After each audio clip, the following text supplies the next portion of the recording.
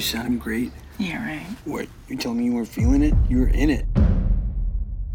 We don't need to put them all out. I know, but we just need to film.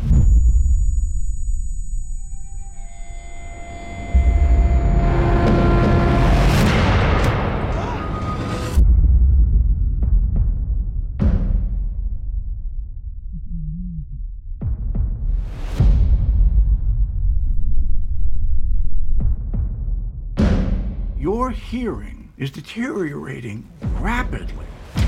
We'll come back. Till then, Lou, we just keep going, okay? No. Lou, No. let's play tomorrow. Let's see what it's like, okay? I'm gonna be like a click track. You can play to me. You have to understand, your first responsibility is to preserve the hearing you have. I can't hear you. Do you understand me? I can't. I'm deaf. I'm deaf!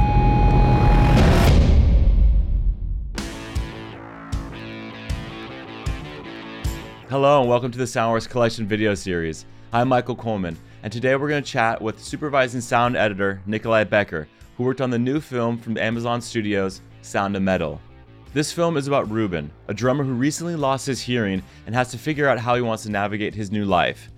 I'm really excited to talk with Nikolai today and discuss how he crafted the sonically silent world that Ruben and the audience will explore. So Nikolai, to start off, I'd love to understand, when you first found out about this film and the story, how did you imagine the world of Ruben? My first idea was to go to something very naturalistic. So the idea is that we try to actually understand physically from the people who had this experience, what was the inner feeling, like the body feeling of it. So we try not to do something very illustrative, but we try to put the people in this kind of similar condition. Because I think that the body is, for me, I always try to work in that way. When I was doing for example, the Foley for Gravity also, it was everything about the same kind of idea. What's happening in the suit, what we can hear. So maybe there is air inside of the suit, maybe there is contact. So we start to work with Soligen sounds. So I always start to put me in kind of real condition. So I also, when I met Darius for the first time, I bring him in an anechoic chamber in Paris. So we stay there for maybe 1 hour, in pure silence, to experience the inner sound, because you can't hear anything. So it's most of what you're hearing is actually you feel it through your body. You hear your tendons, you hear your heart, your blood pressure, and so on.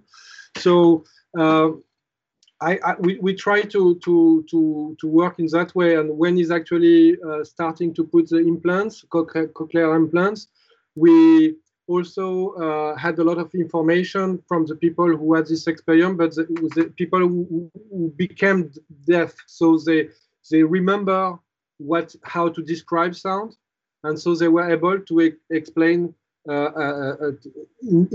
with sonic vocabulary, how it was. So we really try to really rebuild that things from reality, like from, instead of going directly to kind of musical or like very sound effect, like sound design stuff, we really try to be very simple in a way, and everything was not so much about the sound, but how to actually play with the picture editing and the sound editing, So what was very important, it was not about, because if each time you are in his point of view, you're doing like the mute effect.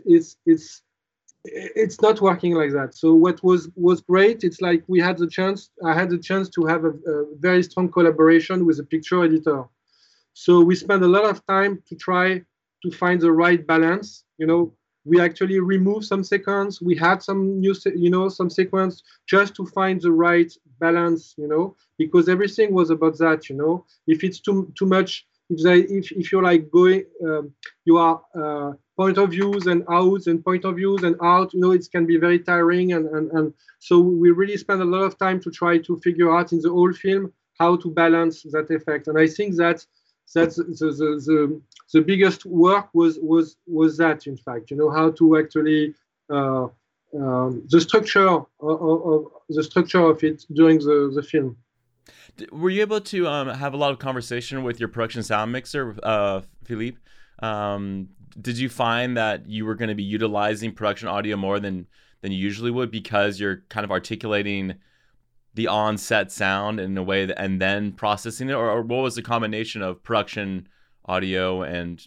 First, what I'm doing when I work on a film, I always come to the set. Most of the time, the project I'm working with, I'm starting before the shooting, so we can have a talk with the producer and the director about how we're gonna to have a kind of plan, trying to understand how we can actually help the process.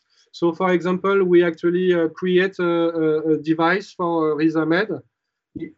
We put him in. He had a I don't know how you call it, like in-ear monitor, which were from the production sound, the main microphone from the production sound, and we have different state of alteration. So during the shooting, he was able to actually feel, sonically what was happening, the deterioration of the, of the sound.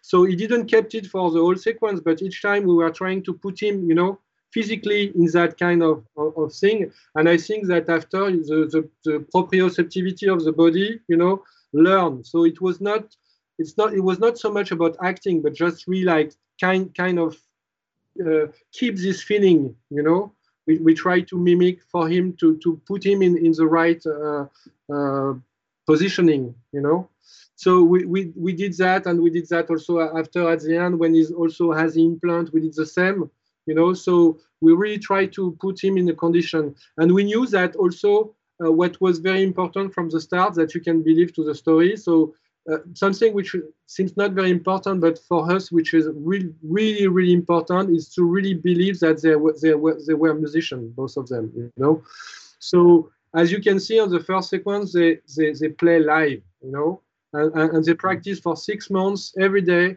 to be able to do the gig, like such a performance. And we didn't want to have playback, or we didn't want to have clicks, because we really want the people to feel that even the first sequence is 100% diegetic, which is put the audience in the idea that everything is real.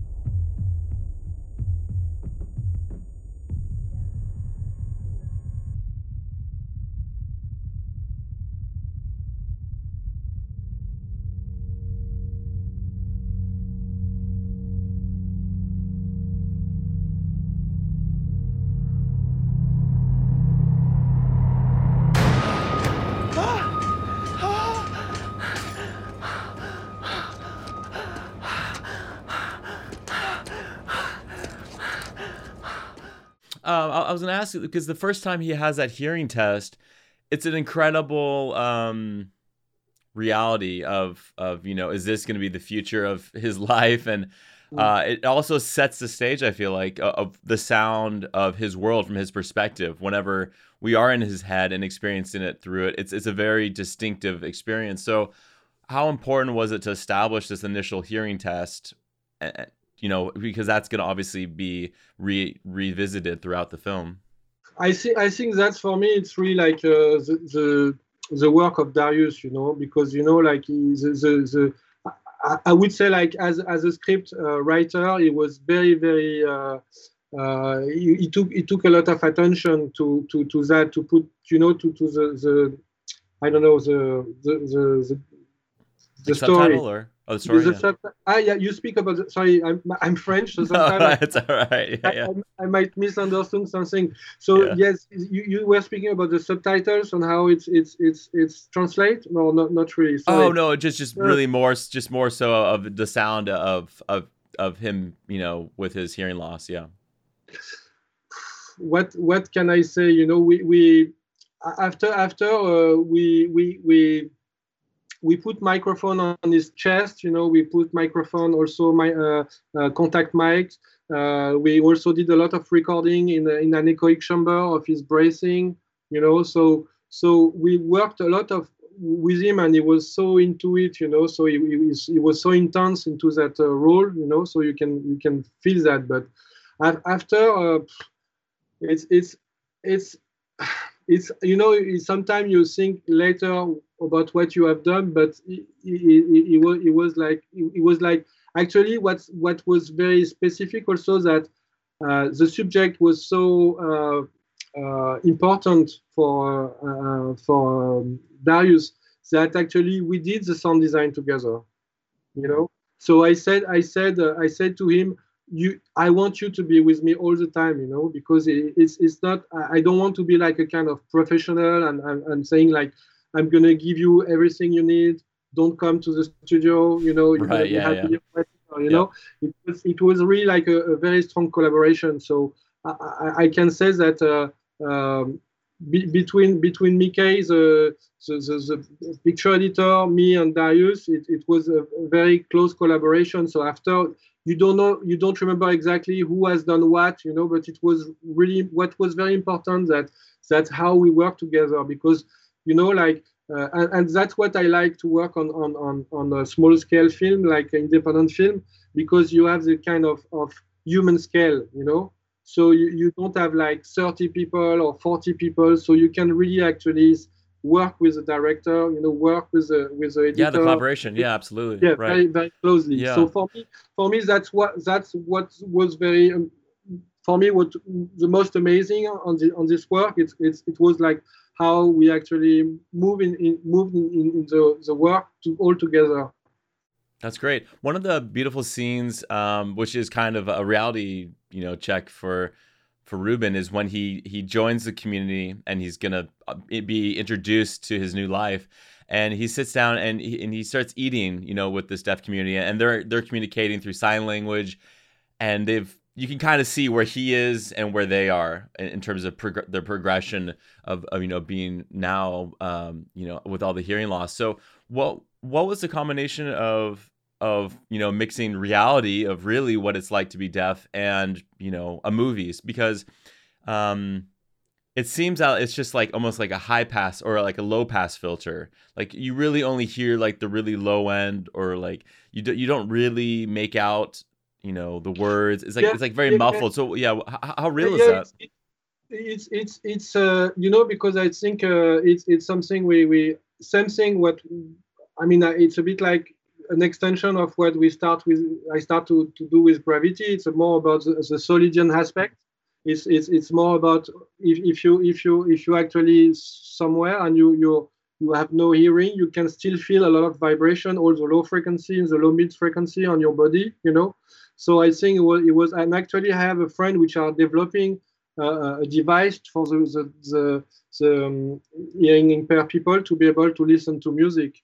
And it's totally reconstruct the scale of music, but in a very small spectrum, from low mid to very low frequency, and to permit them to actually feel, and listen and understand music, So the idea was to put everything, in the low or low mid frequency, which is exactly what's happening, And I mean, you can. It's also something very, very. When you are underwater, and that's something you can feel. Of course, there is a specific acoustic you have underwater, but anyway, when you are in a bath or in a swimming pool, you can feel the sound, and we try to figure out about this kind of sensation, feelings, unique feelings. Yeah, one of the amazing scenes also is when he visits this school, and he is interacting with these children who are also similar situation, of hearing loss, and some are deaf, but he plays piano, and it's about like feeling feeling the vibration. Sure. We had another scene with balloon, because there's people used to actually feel music through balloons, because the balloons are vibrate. and so you can put your hands on the balloon and feel the sound through the balloon. So everything which is a resonate, and you touch it, you can actually hear. I mean, your brain is able to reconstruct something, with it, So it was a great idea from Darius also, because it's also inspired from reality. That's what a lot of kids are actually have this kind of experience where they go to specific school. That's awesome. One of the other beautiful scenes, maybe you can set this up, is when they're interacting with the slide. How did that scene come about, and then was it written in the sense to kind of lead into the sound experience that it is? It was, and actually what is funny is that there is another aspect which is a more musical aspect, but it's linked to that, because to do the music with the brother of Darius, Ebe, Abraham Marder, we actually choose to use the sound, to mix the sound from to use the sound from the first gig, the concert, but also to mix it with like very, very specific weird instruments, which are called structure bachet, which are like very strange instruments from the 450s, which are like huge metal sheets, and they are linked to a crystal bar, and so you put water on your fingers and you're able to play, and so that's also it's sound of metal, of course, So the idea of the slide also came because before the shooting, I show to Darius this kind of instrument. So you start to think, it could be like a slide, could be like a kind of extension, and so actually we use this instrument to do the sequence, So the sound of the slide is not coming from real sound; it's actually made with this metal instruments. That's awesome. Well, I mean, something that we didn't have a chance to talk about in the beginning is your background is also being a Foley artist. You have an incredible amount of experience, working on a lot of incredible films. I mean, just looking back, I mean, some of my favorites from Arrival and Ex Machina, and I just feel like what an amazing tool set to have as a sound designer, sound supervisor, sound editor, any person who's doing any creative sound work, because the job of a Foley artist is to take sounds that are not directly associated with what, maybe the sound really is on screen and make it work. So what can you say about taking your Foley experience background and applying it to this? I mean, for me, the work of Foley and also the field recording are the most important things for me, because I spent like 25 years to do like Foley, and I spent like the last 10 years to actually create a lot of sound material for other sound designers. So my idea, I was going in a studio, music studio, and I was putting like maybe 20 different microphones and a lot of equipment, a lot of props. And my goal was to put a headphone and dig into the sound, and to also have this interaction between my body and the sound which were produced.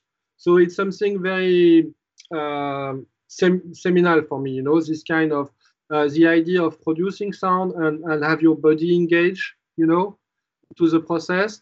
And also working with this idea of memory, because you listen to a sound and you try to remember that this sound you have done it with this prop, mixing with this and using this microphone on contact with this, So and some things for something when I edit the atmosphere, for films, I like 99% of the atmosphere I edit in the film, it's atmosphere I've recorded myself.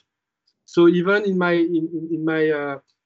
my own process, it's also a lot about the memory of the body, like some when I'm editing and I see a sequence, I'm like, I remember I did a recording, So it's not anymore about what you see on the picture, but just like the feeling or a mood, which I actually link to a moment in your life where you have recorded that, or you have done this sound, or so everything is very it's very personal, in a way.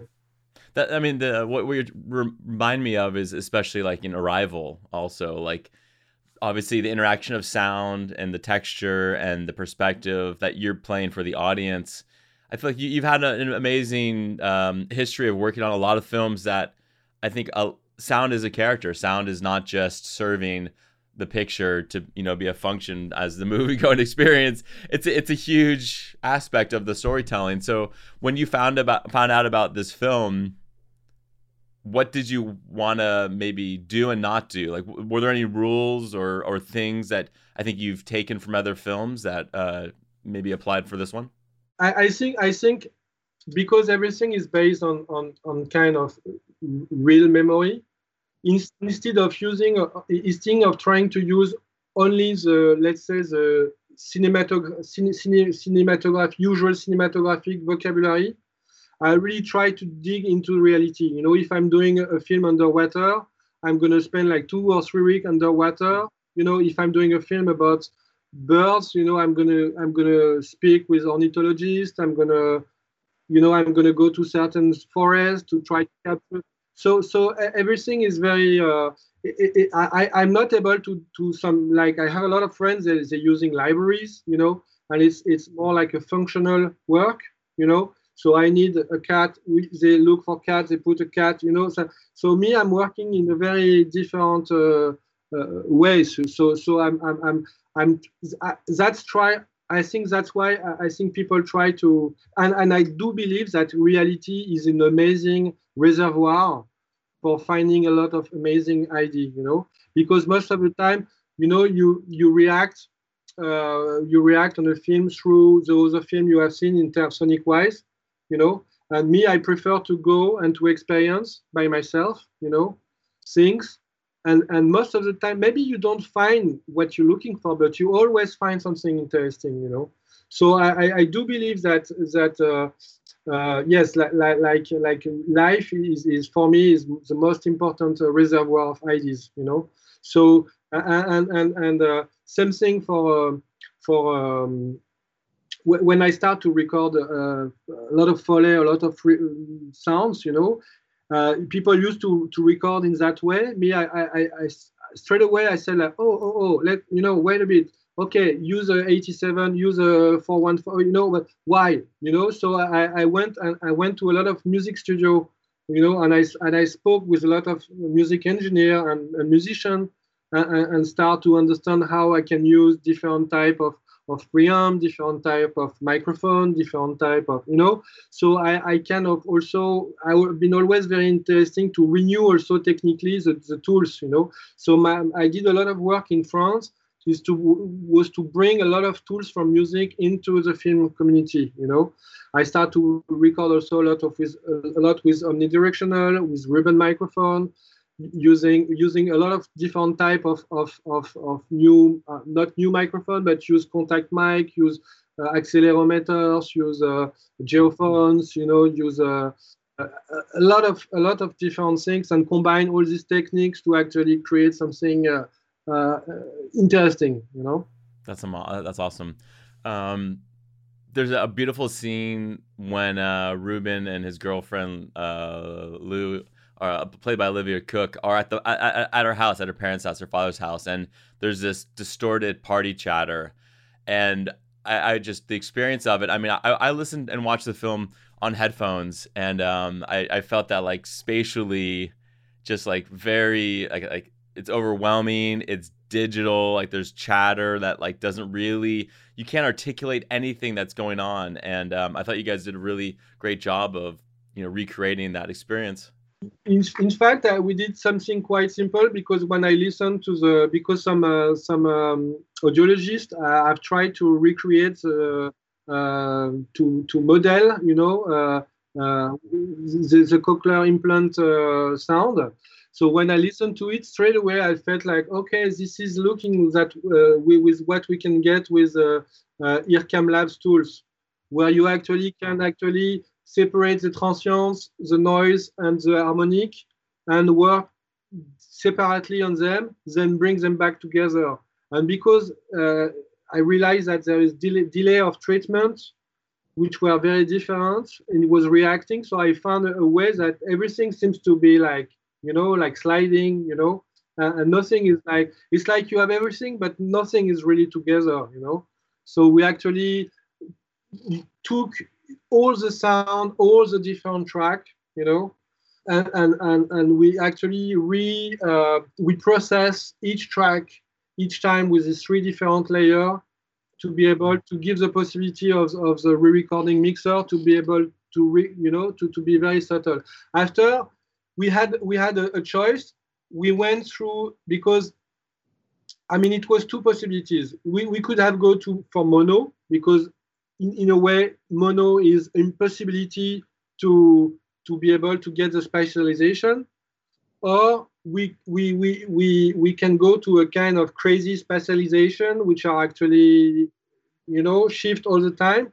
So actually I did both tests for Darius, and he preferred to go for a bit like the more even crazy things.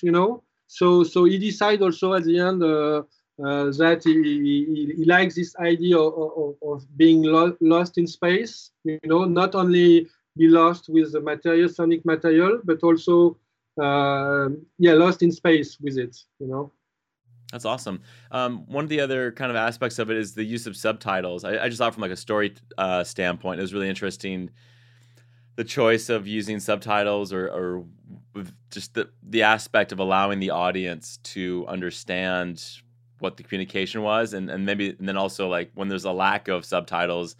I'm not sure, like when you guys were spotting the film, or were there moments that were obvious that Darius was thinking about when to allow and when to retract information from the audience?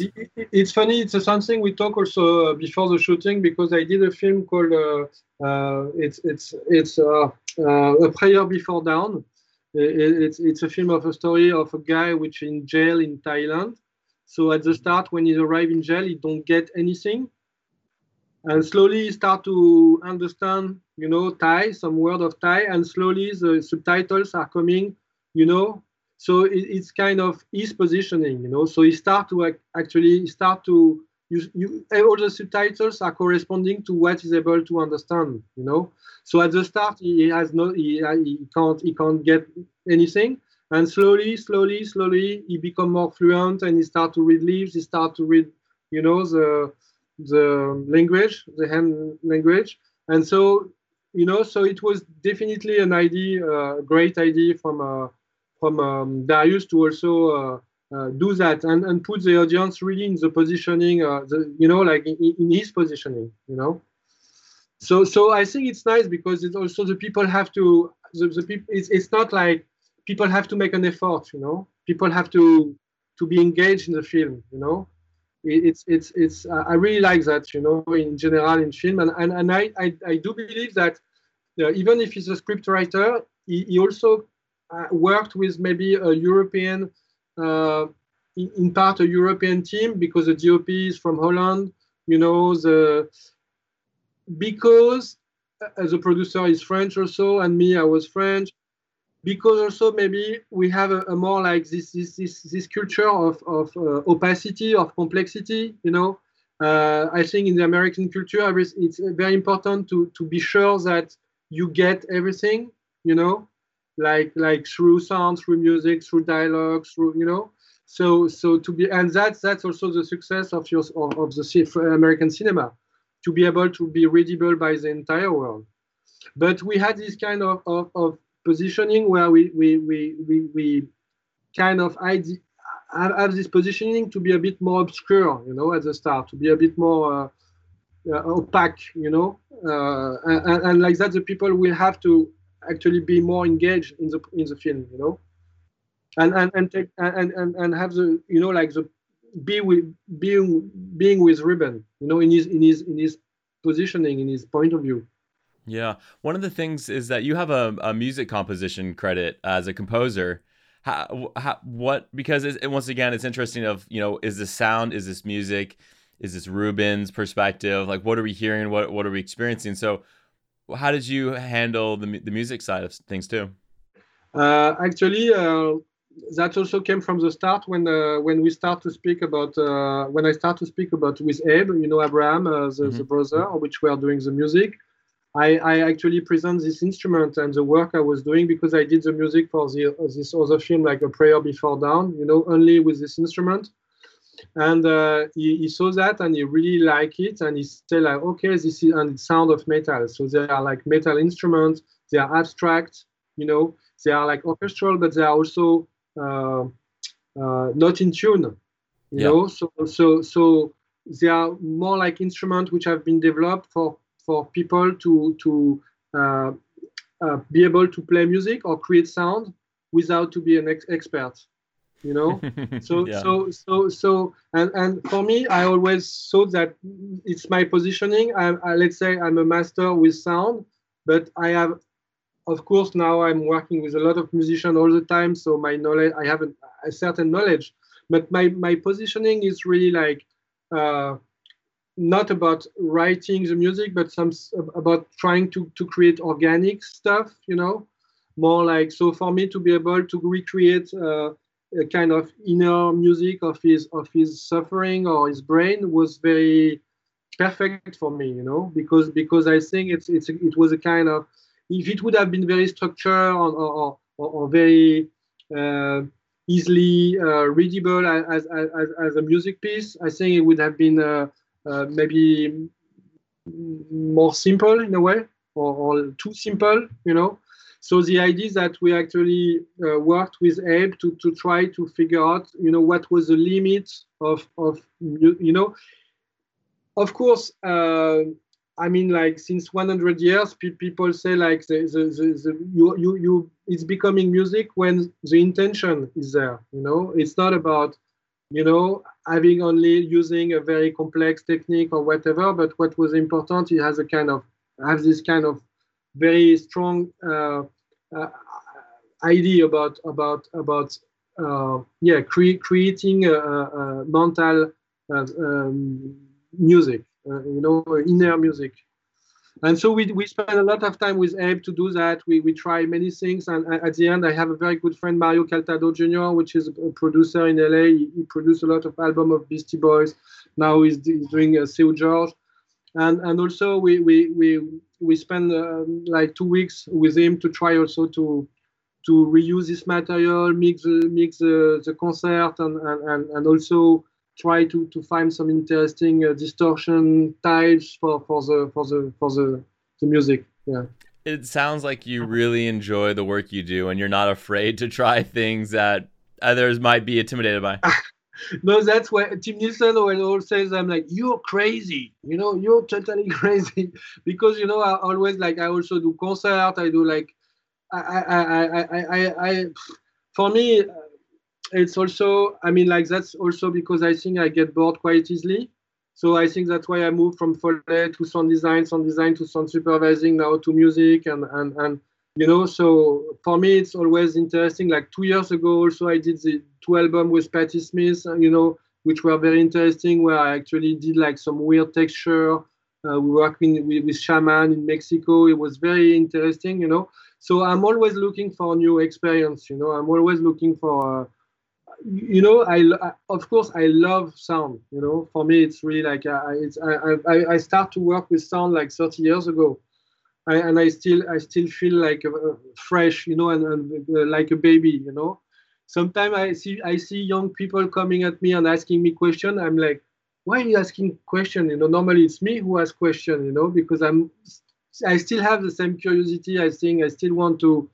So now I'm also working with a lot of interesting people from Stanford University, where we actually develop a lot of tools for augmented instrument for composing. So I did an installation with this musician called Arca, which is in the MoMA now, and we are actually trying to understand what is evolving, because you had like the music. Generative music from the 60s, and now we try to make like evolving music. So we try to figure out what could be like a structure which are able to self-develop, so I'm working also a lot with a lot of with scientific biologists, physicists, analysts, to try. So I really like to mix sound and other things, and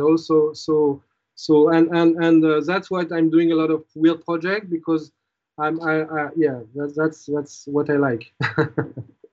The sense of being, quarantine and alone, it has like a very isolating experience. And I feel like this is like another extension of isolation through the lack of hearing that Ruben has.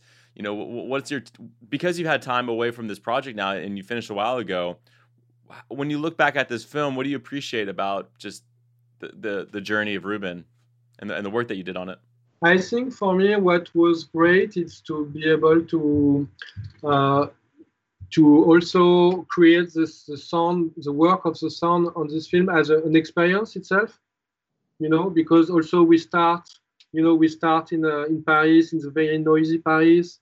So we went to LA in this like rock studio, and at the end, to finish the editing and to mix, we went to the mountain, the studio of Carlos Regadas, which is like the mountains in the pure silence. So for me also, what is important for me, it's also to create a journey for the director and for the team, because what I don't want, it's like, sometimes I think you spend a lot of time as a director, you write the script, it's very long, there is a shooting, it's very tiring, then after there is a picture editing, which is so important structurally wise, and then after sometimes you come in a room and there is a guy with a mouse clicking, on the Pro Tools, and sometimes it's not very sexy. So for me also, what is important for me is also like to say to the directors that it's not over, it's still continue, the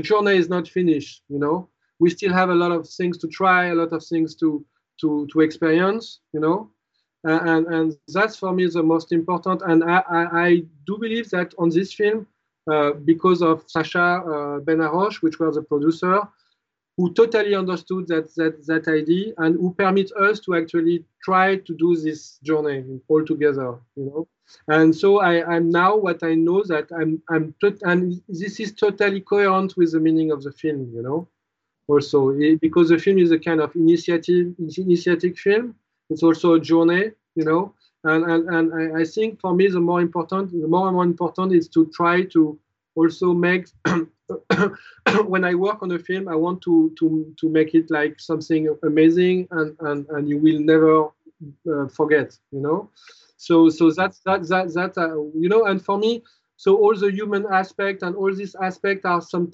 somehow even more important than the sonic aspect, because sound aspect, it's my work, it's all something I've been working on since 30 years.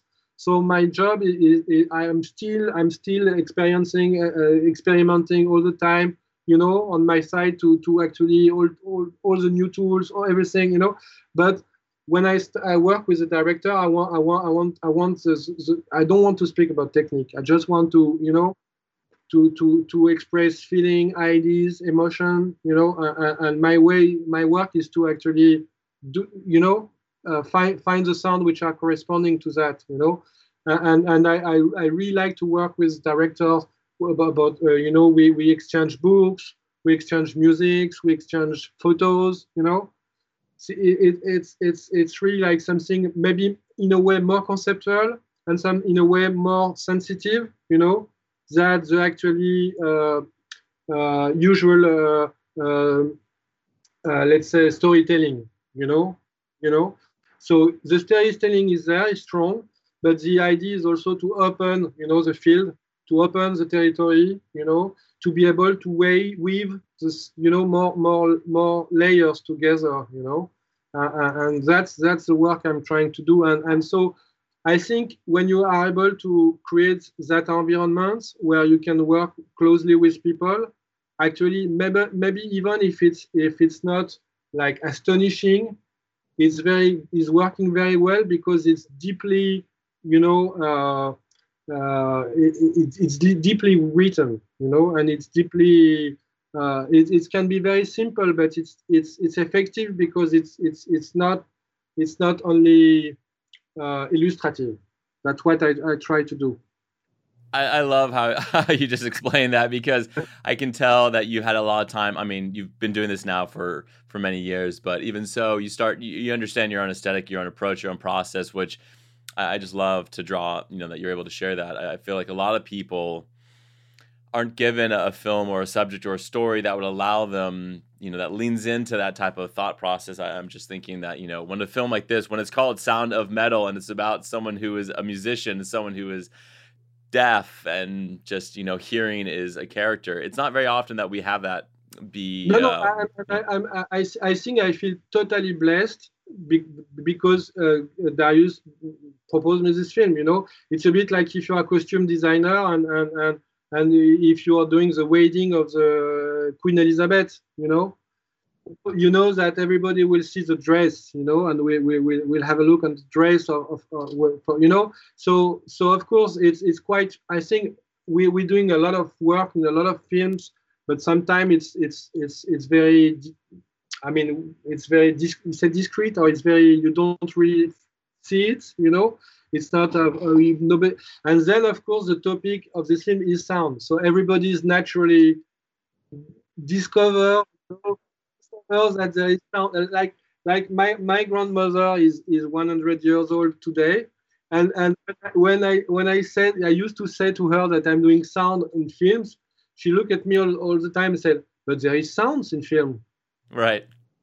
So she thinks that it's, you know, nobody questions that. Your grandma is not alone. We're talking about like a majority of movie goers who are unaware of the creative process, that yes, there are people who are thinking about sound, who are actively making suggestions, you know, for the audience to subtly pick up on. And I think, yeah, this film is kind of like, it's up there. It reminds me also of like The Conversation, you know, Francis Ford Coppola's film. I mean, did that play into this at all, of like a point? I mean that's one of the masterpiece. Walter Murch, I mean, did the sound, and we had a talk like 3 years ago 6 years ago at Sound of School of Sound together, and it was amazing. I mean, of course, for me, I think him and Ben Burt are my, like, you know, like my gurus. Yeah, sure. More like him about the idea of maybe the more conceptual aspect of it, and the way that also, because he's a picture editor, so the idea of being able to control the picture and the sound, and understand that it's all you know, you can't separate sound from everything. It have to be, you know, together with all the other elements. And maybe Ben Burt, because of the crazy experimental aspect, and the fact that also everything I'm doing most of the time, but because in the film it's digital, the implants, I use that digital processing, but I really try to do everything acoustically most of the time, you know. So most of my setup in a recording room, I use a lot of old device, tubes, you know, metal sheet, like a lot of things will bring me a reverb or distortion or weird effect or delays, you know. Just so I'm really different sound textures, yeah. Yeah, and I think it's never twice the same thing, you know. That's what I like, you know. When I use, of course, I use plugins sometimes when I have to go to work and do things quickly. But if I, you know, for the main things, I'm always come back to the studio and to the recording and mic techniques and you know, like in the 60s, you know, 50s, 60s. When you see in Abbey Road how they were actually the session, and how they were prepared the session, and how they were modified the preamps, the microphone, how they were doing like this crazy echo chambers and so on. Well, we come from a generation who had 1 foot in analog and 1 foot in digital, so we're very fortunate to carry both, you know, skill sets. I think that's a big aspect of this. Yeah. When I start to work, I was working on 16 or 35 millimeter tapes, you know, and I was doing, my first job was doing the bias, you know, and now like every day I got a Pro Tools, but I still have an Agra, I still have you know, a lot of old gear around me. I like to work with. You're not alone. You're not the only person who likes to have gear around them. I mean, a computer and being in the box is obviously where we're at today. Just to wrap things up, is there anyone else in your crew and your sound team that you want to acknowledge? Of course, no, of course there is. I mean, like, first there is my assistant Carolina, which is actually a teacher in Abbey Road. She really helped me a lot to do like a proper good music editing, because it was really a lot of work to do that, to make it really perfect. So we spent a lot of time with this first sequence, and she did like an amazing job on that and all the dialogue. And she also, because I was so busy about everything, that when I decide like how things need to be processed for the end of the film, she did it. She prepared everything. The other guy, which is absolutely amazing, because I was a Foley artist. For me, it's very hard to work with Foley artists. I can't imagine. But Eiki Kosi, who did Ad Astra, Mm-hmm. and he's amazing. So I had the chance. We did like some concert together, and I had the chance to go in Finland in his studio, and we spent like a week to share our techniques, and he's for me, the best performer is the best performer. So I think to be able to combine my techniques, my mic techniques with his performance, for me was to be able to get like the best of the Foley possible. So we had him, and we had also Carlos Cortez, which were like who did the first pass, on the mix, and we had a couple of amazing re-recording mixer, Jaime Blasch and Mitch Kutelenk, which are from Mexico.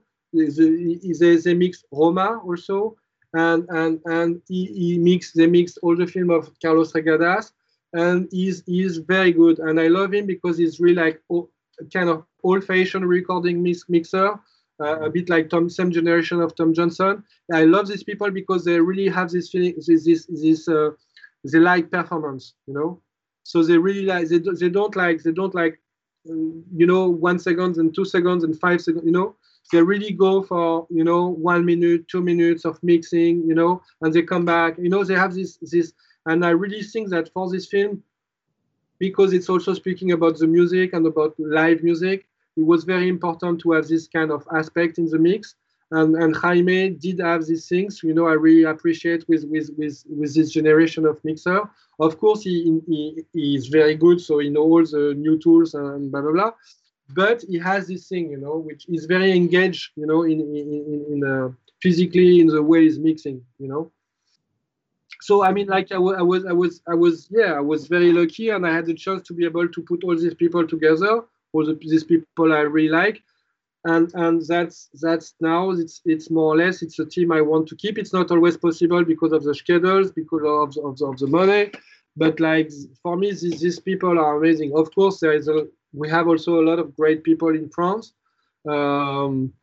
So, but I was very lucky, and I think now Darius and we all want to continue with the same team for the next project. Yeah, sounds like it was a lot of fun. I mean, I was just looking back at the schedule. I guess it first played at the Toronto Film Festival in September of last year, of 2019. It seems like an incredible journey that you guys have been on, and now the film is going to finally come out. So I'm just excited for people to see it and hear it, and yeah, it's I think we know that it's not going to be easy, but also this film is also about truth, So I think to tell the truth, so and to accept the truth, and so I think that was very important for us to be really happy with it, and not to think about how the people will think about it, but more about how we think it's right for us to do it, That's I mean, that's a great reminder of I think. Why we enjoy what we do, and the reward and the contributions. I mean, I feel like your contribution is a huge pivotal. Like I was saying, there's not many films that allow sound designers and the sound teams to be part of the storytelling process in this way. So I just feel like For anyone who hasn't heard about this film, go check it out. And I just, but I would say that the new generation of directors, they are like I think that also because of the there is so much picture, you know, like in this world. There is so much, you know, people are sometimes you know, that even I think also one of the aspects why the people like so much to listen to podcasts, you know, now these days, because there is no picture anymore, so they can, you know, relax a bit. Because so I think also like all the new generation of kids and new young director and young musicians, they are in their mind, you know, it's more balanced, you know, it's so people, I mean, like I have a lot of film where people now call me before the DOP, you know, so it never happened before. So before we were like, oh, we should have a sound editor. Yeah. Well, I think it's obvious now, like people can look at your track record and understand and other people's work and say, oh, the impact of the sound team, the impact of an individual who focuses solely on sound in this way and with this perspective can elevate all the visual crafts. We are not a separation of, you know, like church and state here. I would say just to finish that, actually I was 13 years old and I had an experience. They were showing a small documentary about how you do sound on films, and they were showing a shot, and they were like, it was a boat lying on the sound, and they putting it with seagulls. Then after only the seagulls, then only the wave sounds, and only the kids, you know. And it blew, you know, and I understood that my pleasure is not about sound; it's about how interaction between picture and sound, and even more about how I can affect picture, you know, with sound. So I think it's totally linked, you know, and for me it's impossible to separate the two. Yeah. So where can people follow your work or stay in touch with you? Are you very active online, social media when you're not working? No, I'm not very active. You know, I'm. That's not a bad thing. It's okay. You don't have to be. I'm just curious. No, I mean, like, you know, like I think I've been like maybe 3 times in my entire life in a festival, you know, so yeah. So most of the time when I have time, I prefer to go and do music with friends or you know, or go in the forest with my kids and pick up mushrooms, Okay. You know, like yeah. There are other things to do. I understand. Yeah, and I think also for me, nature is still very important. So for me, you know, sometimes I prefer to go in a environment I never been in, you know, to a desert or to, you know, the very high mountain, or, you know, for me, I like to renew myself, you know. I don't know if you can say that, but through nature and through experience I have in nature. For me, it's also talk to my senses, you know, and it's always it's never predictable. So for me, it's my best reservoir of ideas and is life and nature. That sounds like a pretty good social network, just outside of nature and with your family and children. Well, Nicolas, thank you so much for your time. I'm really excited for people to check out this film. Like I said, it's going to be on Amazon Video through Amazon Studios. Yeah, thank you again, and I'm excited to see what's next. Yeah. Thank you.